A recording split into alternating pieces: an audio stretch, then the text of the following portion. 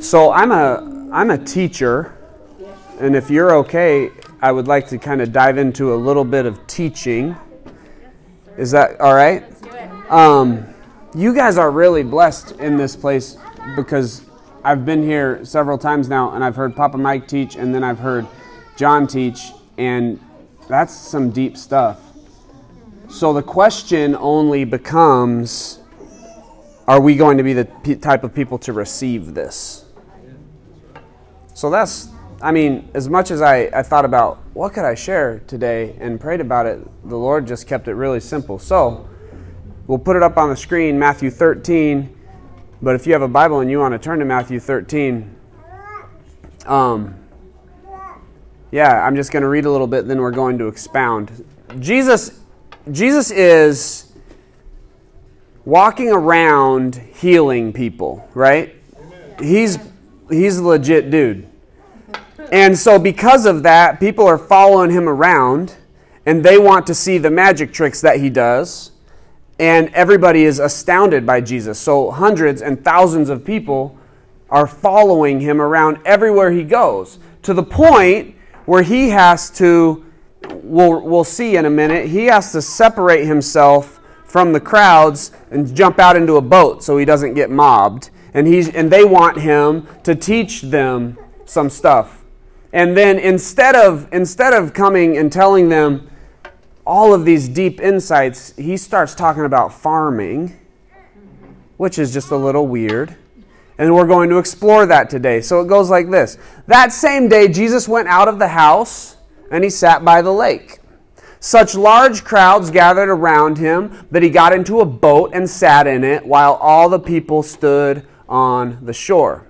Then he told them many things in parables, saying, a farmer went out to sow his seed. As he was scattering the seed, some fell along the path, and the birds came and ate it up. Some fell on the rocky places where it did not have much soil. It sprang up quickly because the soil was shallow. But when the sun came up, the plants were scorched, and they withered because they had no root. Can you just imagine the people going, Jesus, we know about farming. We came because you're awesome. We want to see some stuff. And he's just talking about farming. He keeps going.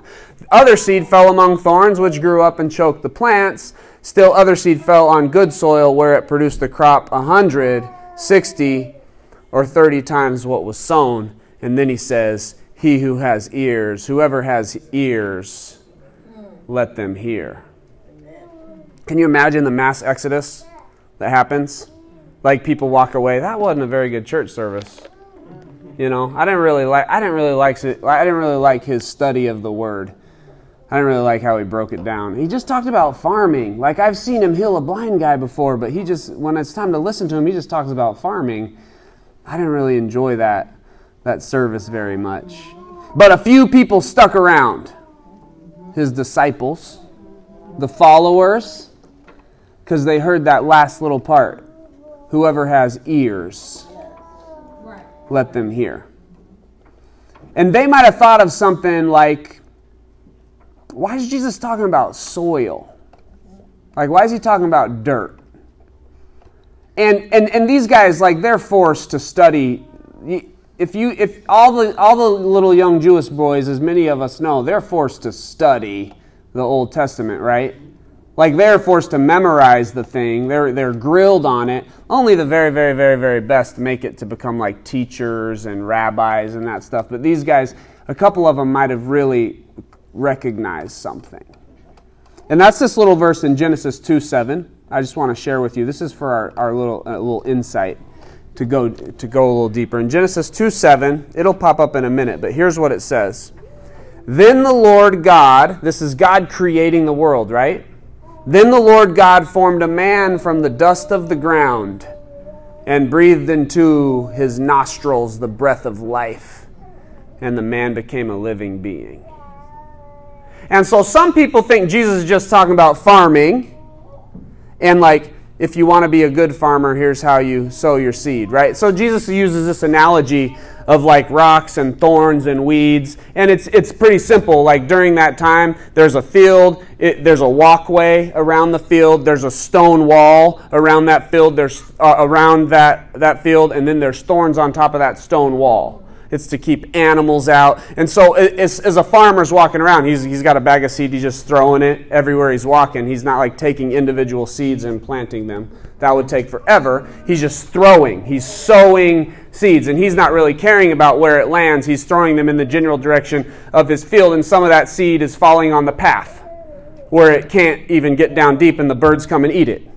And some of it falls on the rocky wall there, and it obviously can't get a root or a deep root at all, so it might spring up real quick, but then it's dead.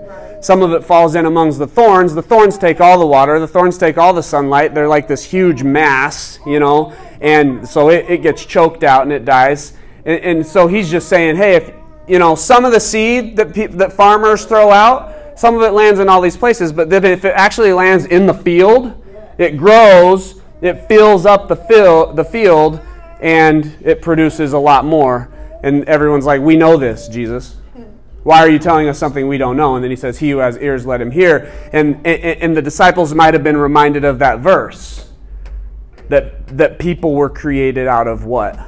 Dust out of the ground. Oh, the soil of the ground. And so then this little story about farming all of a sudden becomes this huge epiphany. Oh, Jesus is talking about me.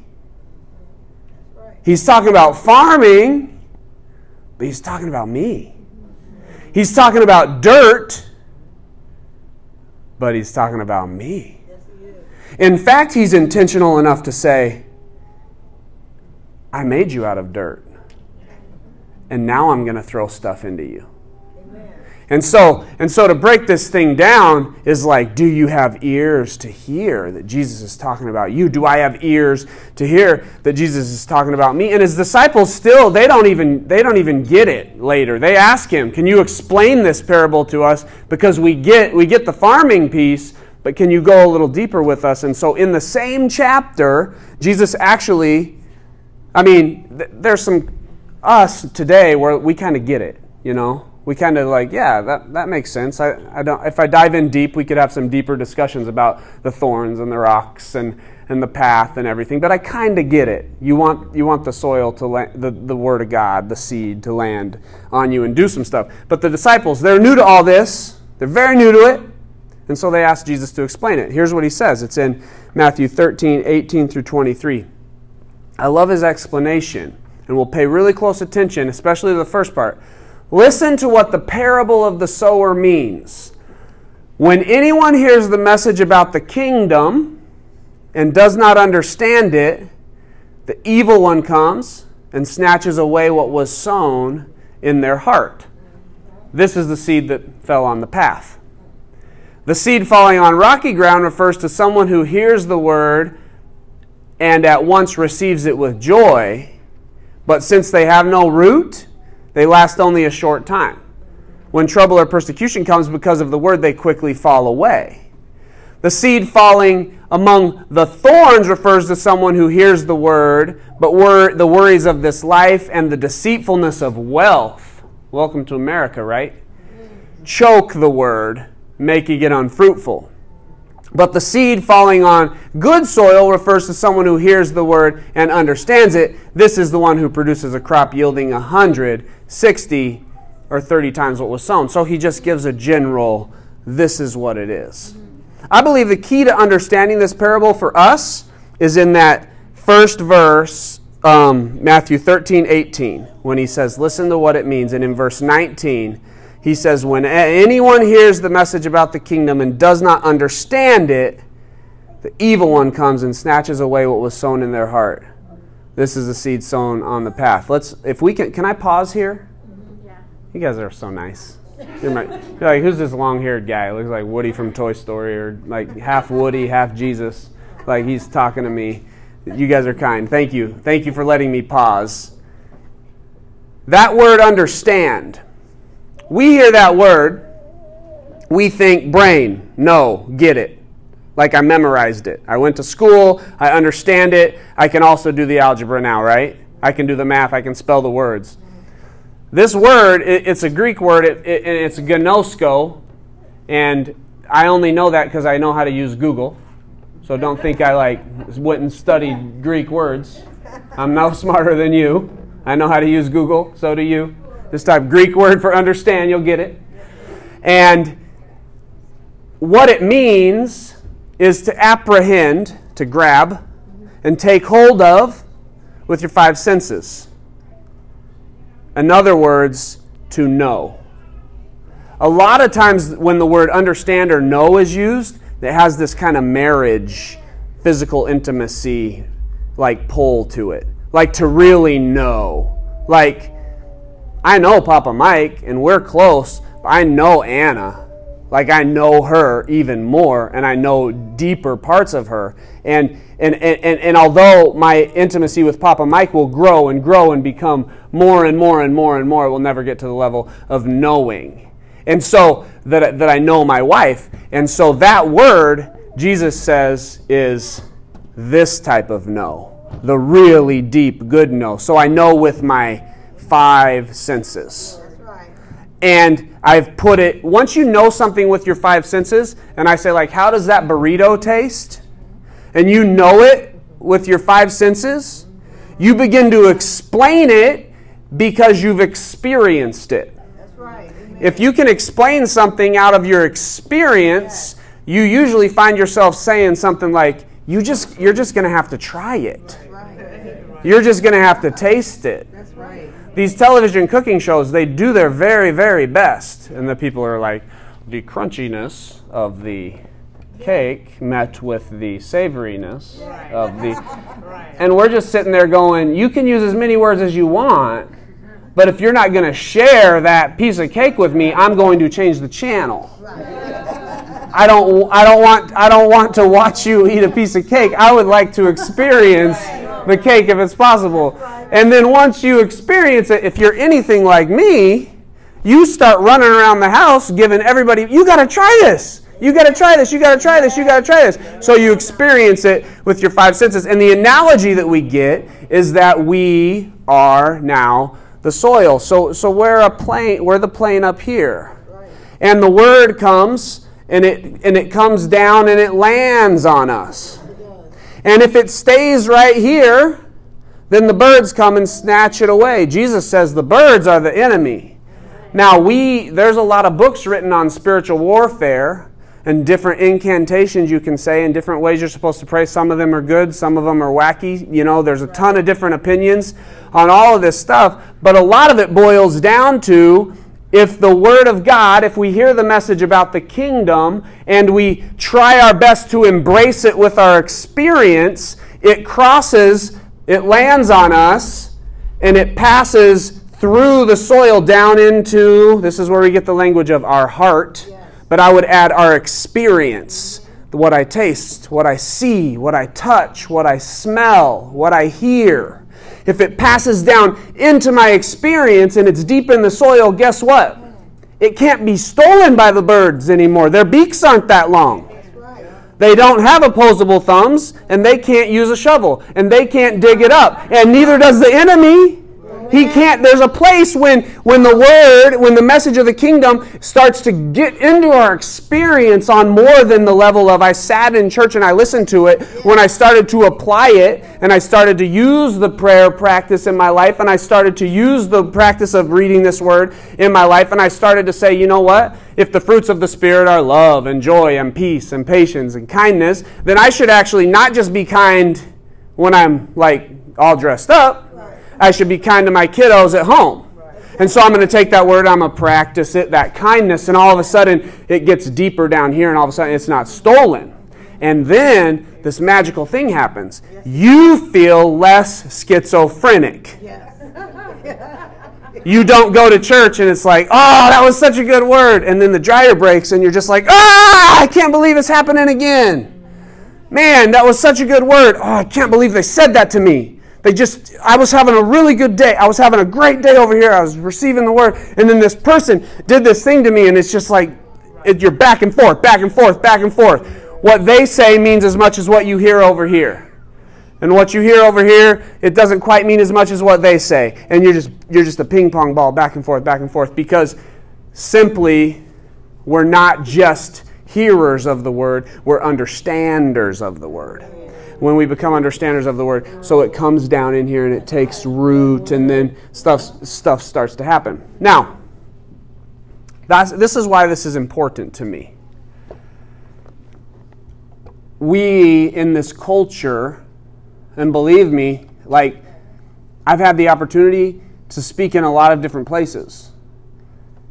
You won't hear me say, I've been really blessed to speak in a lot of places, or I've been really blessed to speak in like some big places. And I have.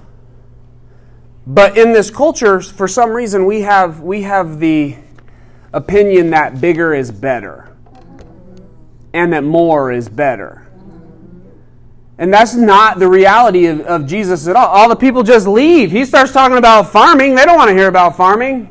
They want to hear the next big epiphany. And then he ends it with, he who has ears, let him hear. And then people actually have to stay around longer to find out what it means. And then if they want to actually apply it, they got to stay around longer and walk around with him and figure it out.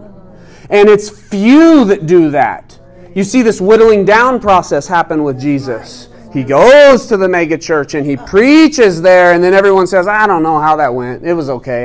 The music, the fog was a little thick. I don't know. For me today, the lights, it wasn't everything that I had hoped and dreamed. And then he whispers at the end of the message, he who has ears, let him hear. Your soil.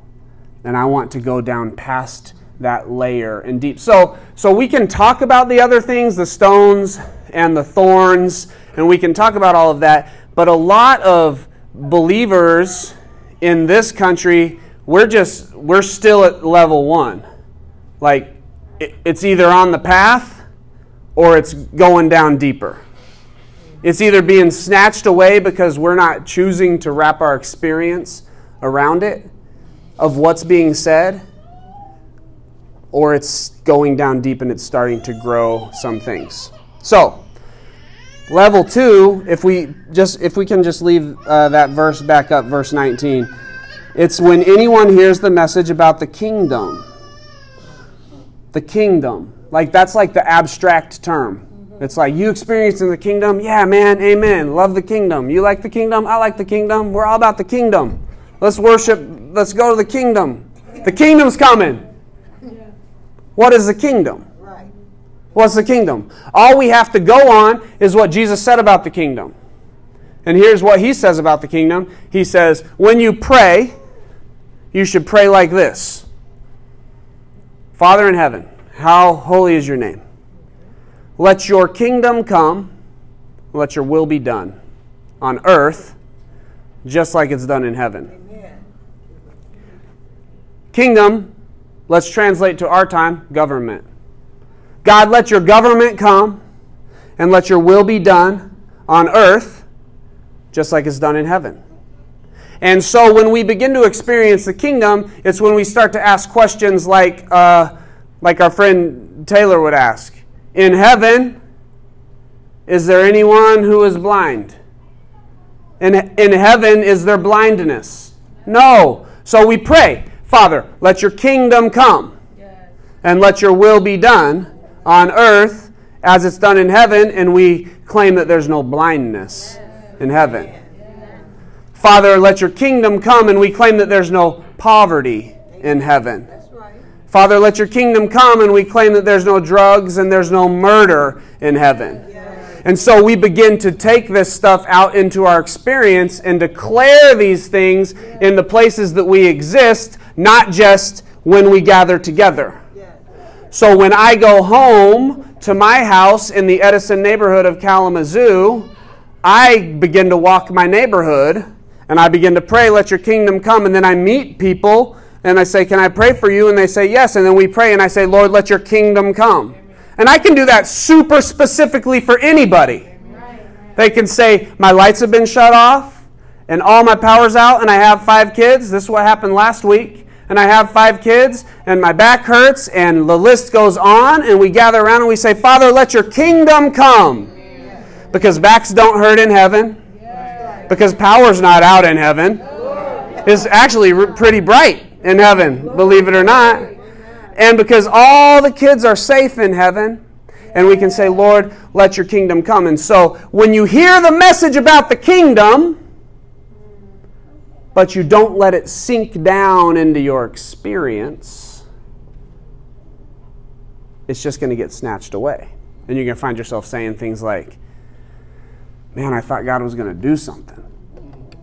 I really thought he was going to do something. But when you let it sink down into your experience here, and you begin to have ears to hear and eyes to see, instead of saying, man, I had these expectations that God was going to do something, and I prayed about it, and I didn't see it happen, whoosh, and it's just stolen away by spiritual darkness. You begin to say something like this: God, what are you up to that I don't see? What are you doing that I don't see right now? Where are you moving? Because I have had this expectation of seeing you in this way, but what are you actually doing? That's much deeper. Can I give you an example of this? Yes. Since we're on the theme of blindness, we're going to go to John 9. Jesus heals this blind guy. I didn't tell John to look up John 9, so sorry about that. But he's look at that. I didn't even need to, it's still, but look at this. Look at that. Look what God's doing. He's up to something. Jesus heals this blind man. Let's just read it, because we got to ask the question, what's God up to that we don't see that he's up to? And if we can begin to see that, guess what we're doing then? We're wrapping our experience around the seed and what God is doing. And that's going to bear something deeper. You're going to feel it. You're actually going to feel it inside of you in a minute. So here we go. As he went along, he saw a man blind from birth. His disciples asked him, Rabbi, who sinned, this man or his parents, that he was born blind? Let's stay right there for a second. Who sinned so that this guy was born blind? Such a stupid question, right? Not for the disciples, because they were taught in the book of Deuteronomy chapter 28 that if you're born blind, it's because your parents or grandparents worshipped other gods. I mean, it says it in there. And so they're like, who sinned? And it's kind of like this, peacocking, you know? Like, I know the word, Jesus. Yeah. Hey, Jesus, there's a blind guy. Who sinned? Who sinned? Who sinned, Lord? And Jesus, like you're expecting Jesus to be like, hey, you've been reading Deuteronomy, haven't you? You're first to it. You're first to the button. You win. You're the number one disciple. Jesus blows their minds, though. Here's what he says. Neither this man nor his parents sinned. Whew, man. But this happened so that the works of God might be displayed in him. Oh, man. It is very powerful because we're good soil. Because we're beginning to feel and see what Jesus is doing and wrapping our experience around this. And so then, he says, as long as it is day, we must do the works of him who sent me. Night is coming when no one can work. And he continues, while I am in the world, I am the light of the world. After saying this, he spit on the ground, made some mud with saliva, we'll stay on this verse, and put it on the man's eyes. Can you imagine, like, Jesus walks up to you, one of the first things you hear is, like you're blind, you hear Jesus is in town, you're like anticipating, I heard he heals the blind. I heard Jesus heals the blind. And so you're like, maybe he'll see me. Maybe he'll come to me. I heard that he went to Jericho and went all the way to Zacchaeus' house, like the worst person there. Maybe he'll find me. I heard that he saved like a prostitute from being killed, like the most judged person. Maybe he'll come to me.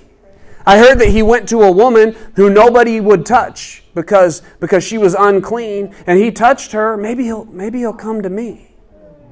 And then you hear Here's another thing that I want to share with you because I know how to use Google. Jewish people during this time were highly influenced by Greek mythology. If you find a map and you really look at it, you'll see the Greek area and all that was going on there and what the Jewish people were trying to do. It's really kind of in a tight area.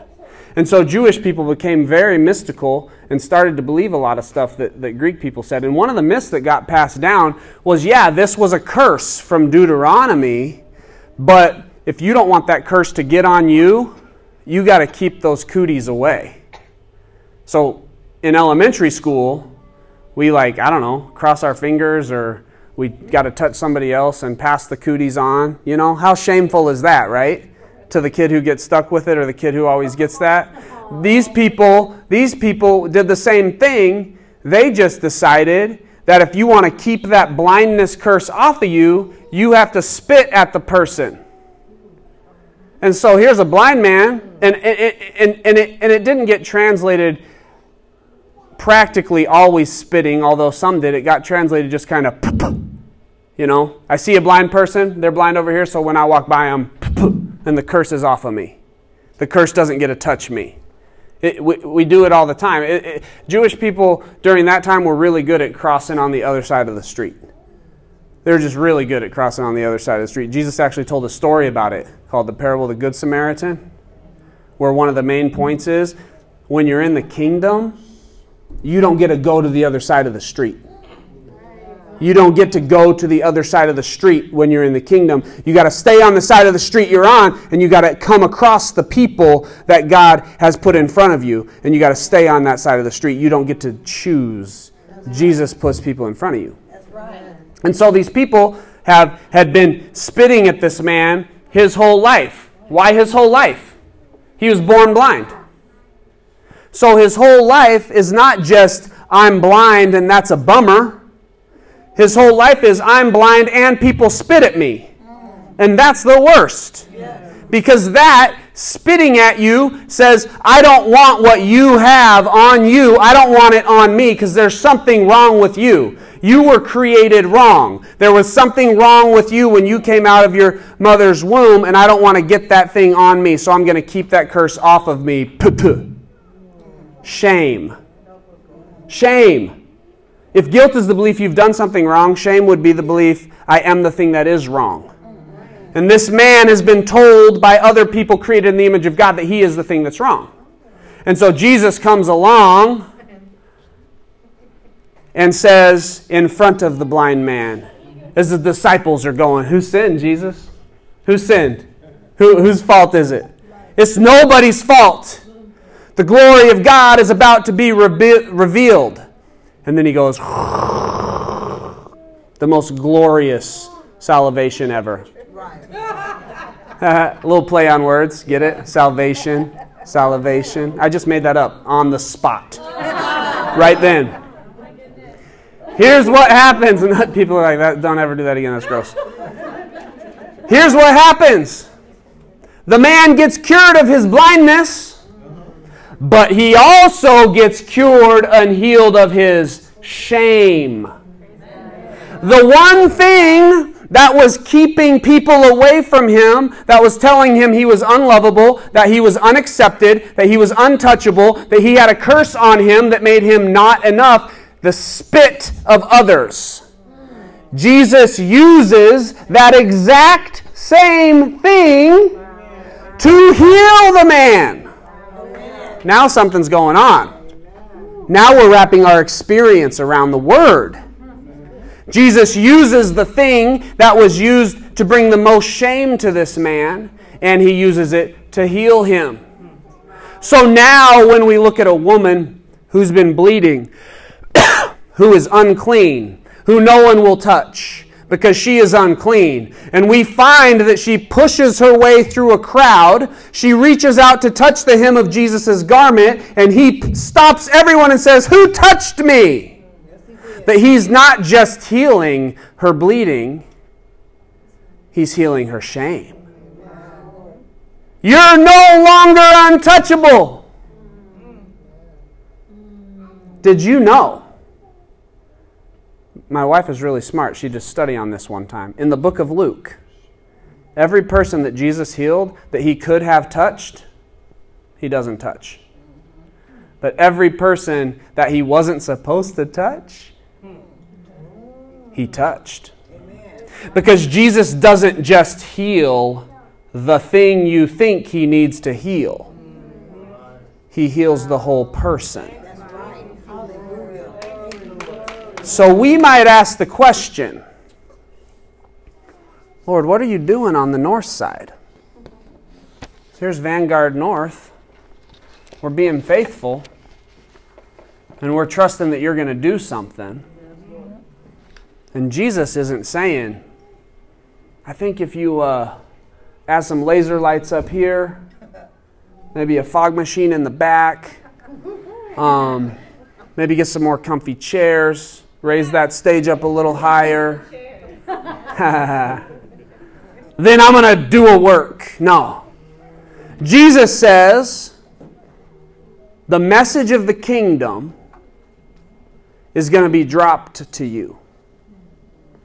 It's the message, let your kingdom come to the north side, and let your will be done on the north side, just like it's done in heaven. There's no ecstasy trains in heaven. There's no drugs in heaven. There's no murders in heaven. And Jesus is saying, if we could just let that seed fall, come down into our experience and begin to ask the question, God, what are you really up to? Removing our expectations away, taking our expectations away from Vanguard North, supposed to be a multi-million member church here. What if Vanguard North is simply meant to do one thing, and that's change the entire atmosphere of the north side? That's right. Whether anyone gets glory for it or not. What if Vanguard North is supposed to do that one thing? Just through wrapping our experience around what God's Word is saying. Amen. Then that, my friends, would be good soil. Yes. Am I doing all right? Amen. Amen.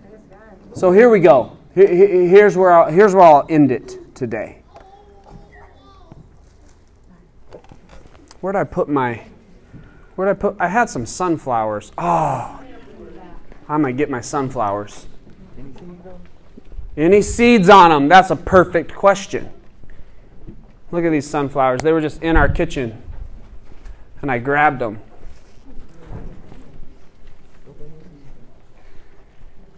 Look at this. Just look at it with me. See that? One little seed. One little seed that fell in the right place and didn't end up in a bag being eaten by a baseball team. One little seed caused this flower to grow. And then that flower grows, and what happens? It turns into a bunch of flowers. Why? Because it drops a bunch of seeds. Ho! Look at that. It drops a bunch of seeds. So if we begin to take God's Word and the message of the kingdom, John was sharing about a dream that he had last week. It was powerful. Papa Mike was preaching about servanthood the week before that. It was incredibly powerful. And if we're going to walk out of that message and say, you know what, my call is not to be a leader, my call is to be a servant. And people say, man, you're a good leader. No, I'm a servant. And we begin to embrace that word and let it wrap into our experience down here, then we're going to produce a crop that's 30, 60, 100 times what we are capable of. Because the Word of God's going to take shape in us. Amen. So you're dirt, you're soil, and that's a good thing. Next time somebody calls you dirt, you say, amen. I am good dirt. I am good soil because the Word of God goes deep in me, and wherever I put my feet, little seeds just pop out. So let's hold our hands out. Father, thank you so much for making us soil. Thank you so much for planting your Word in us. whether we receive it or not, over and over and over. And today we say, as a body that exists in love together, as a community that represents Jesus, we receive your word. We receive the message of your kingdom, and we ask that you use us and multiply what's happening in Vanguard North all throughout the north side of Kalamazoo, and let it change this atmosphere, Father, and no more, in Jesus' name, may the birds of the air and the enemy steal that word and cause us to be schizophrenic Christians. Lord, we want your word to be down deep in us every single time that we come to hear it, every single time that we come to worship, and we thank you for it. In Jesus' name, amen.